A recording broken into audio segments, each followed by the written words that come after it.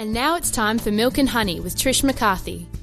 When movement is a key factor in your life, stretching becomes indispensable. Taking this down the beach the other day, I found myself battling to keep balanced.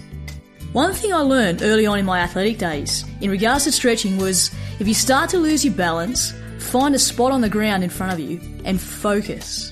This enables a point of stability, a certain centeredness if you like. It's interesting the parallels between this and balance in our lives.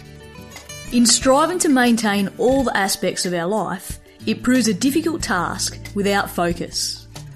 This focus point for me comes from Christ. Keeping close to Him in my daily life and putting Christ at the centre of all I do and mindful of His presence. It allows me to keep in perspective all the things that demand my attention. Balance and focus go hand in hand, and amazing things take shape when we have a clear focus point. So what or who are you focusing on?